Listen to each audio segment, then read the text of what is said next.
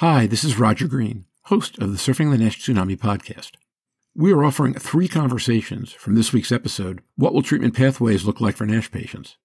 In this conversation, our guest Mazen Noureddin joins Stephen Harrison, Louise Campbell, and me in considering the question of what backbone therapy is likely to mean in NASH, and which traits will make a medication a good backbone therapy candidate. Along the way, we explore what we can learn from the developmental history of treatments for hypertension and diabetes, discuss the possible impact of polygenic risk scores, and present a few views of how guidelines might evolve over time. The underlying optimism of this conversation reflects our belief that many of the agents and modes of action that have succeeded in early phase 2 trials are heading towards phase 3, and eventually we anticipate market. So, prepare to have your eyes open and your mind stretched. Sit back, listen, enjoy, learn, and, when you're done, join the discussion in our LinkedIn and Facebook discussion groups.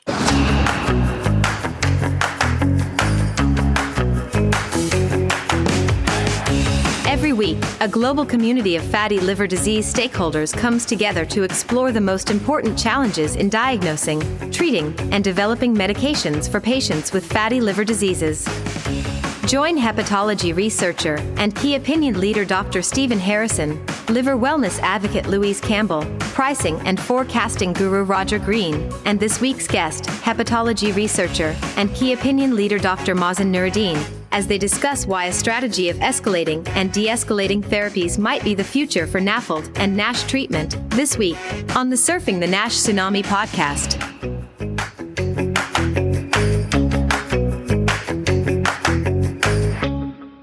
I think, to your point, there will be a therapy. I mean, just like hypertension, right? I mean, we treat a certain percentage of our people with lisinopril or amlodipine or hydrochlorothiazide. I mean, they don't need multiple therapies. There's some that will get by with a therapy. And then there's those that really we can begin to build off of. It's important to think about how these are going to come to market. We all agree if Intercept's drug comes to market, that'll be huge for the NASH community. I don't think it'll be necessarily huge for our patients with NASH, because it's going to be restricted. My guess is if it does get approved, it'll be restricted to a finite population of patients with some pretty strict safety protocols built in. What's likely to come is resmetirom as it completes Subpart H enrollment, and we wait a year, and then they collect data and file the NDA. The word out there is sometime in second, third quarter 2023, that drug is likely to be approved for NASH, assuming it meets Subpart H approval and safety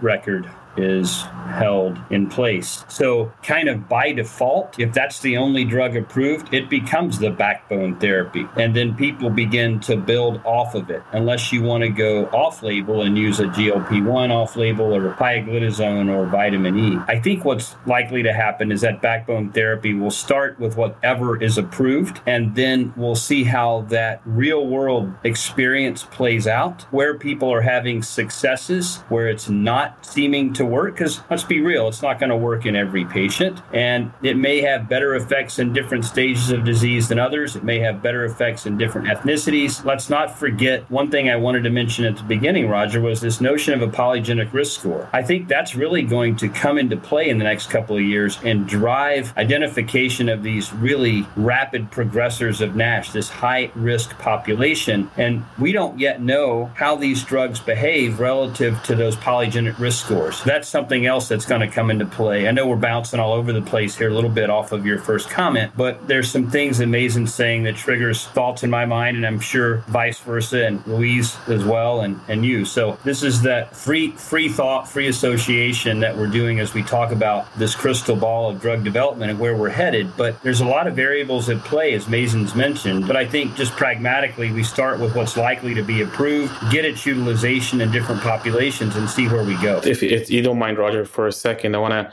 just carry on this conversation as Stephen. I totally agree with you with your timeline thinking and putting resmetirom as probably potential first real-world example that based on the projection of the data that it's probably going to be, hopefully OCA will be approved, but it could be resmetirom is the first one be approved. Which brings me to the topic, if resmetirom gets approved and it does have good effect on lipid panel, we don't talk about the length of treatment. When we started this business, if you want to call it, we said we'll treat NASH, and now the clinical trials call for F2 and higher.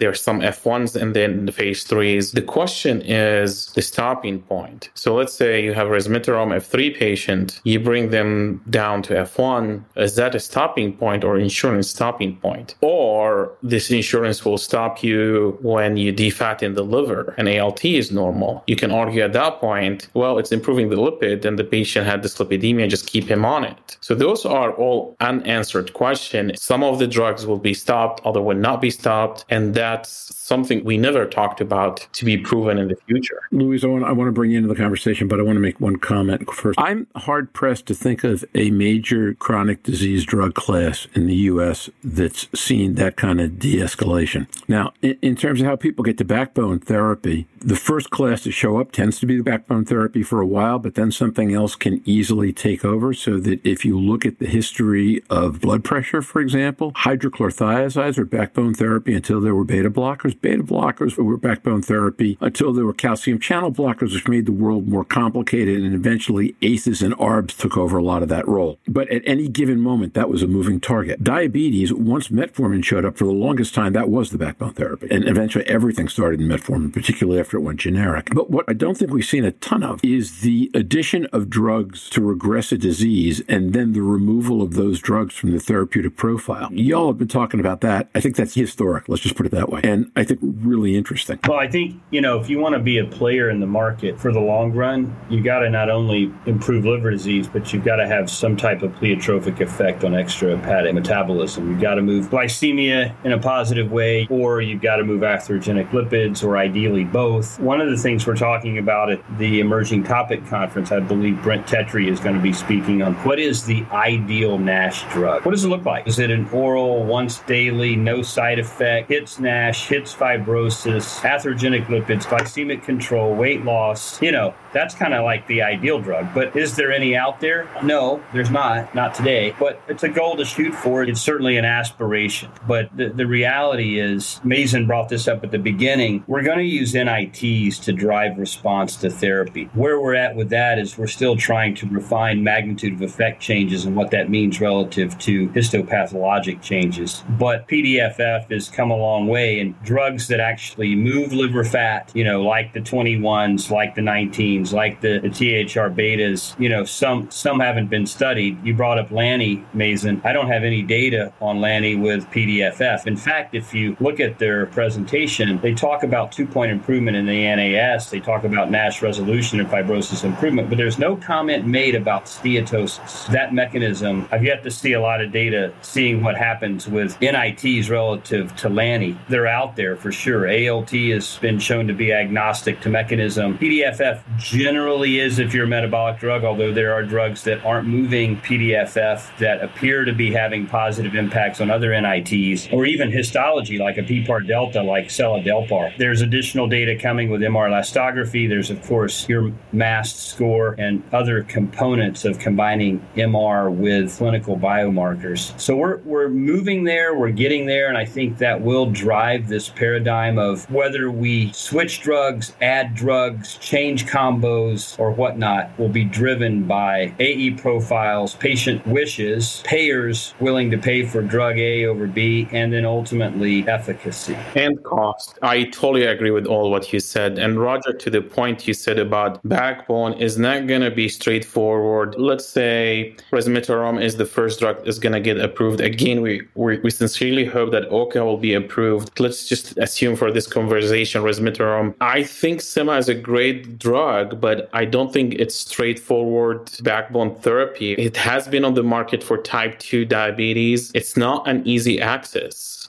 it's very hard to approve by insurances. It's expensive drug, and not all type 2 diabetes patients gets it. So logically, you cannot rely on that as backbone therapy. It's going to be short-term therapy, especially now it doesn't have fibrosis signal for our patients. Same as for other injectables, they probably not going to be your backbone therapy. It's going to probably be short because it just costs more to manufacture them. So it's way more complex than just say, well, the next drug after resmetirom is going to replace it. No, cost is going to dictate what is going to replace and what's not going to replace that, in addition to side effects and long-term cardiac and all that. I think both the guys are absolutely right. There will be escalation and de-escalation in the F4 categories that have to happen more or less immediately. I think F3, yes, we have a little bit more time. When we talk about backbone, I was taken back to Suzanne Norris's presentation at the NASH Symposium, where she was showing quite a lot of data on just minor changes in exercise, diet, that again made significant change. Will we be forced to that to be the backbone? And that was her question, is what will a patient have to have achieved or failed to achieve to get access to some of these medications? There's some ballpark figures of $15,000 to $20,000 a year. Is that not what's going to be the backbone for a lot of patients in lower stages, that you have to go through a more coordinated dietetics, exercise, non-invasive monitoring? I've been recently doing some patients, and 77% of the patients that I've been doing with serial fibroscans have dropped their liver fat. So what do you have to show, for example? And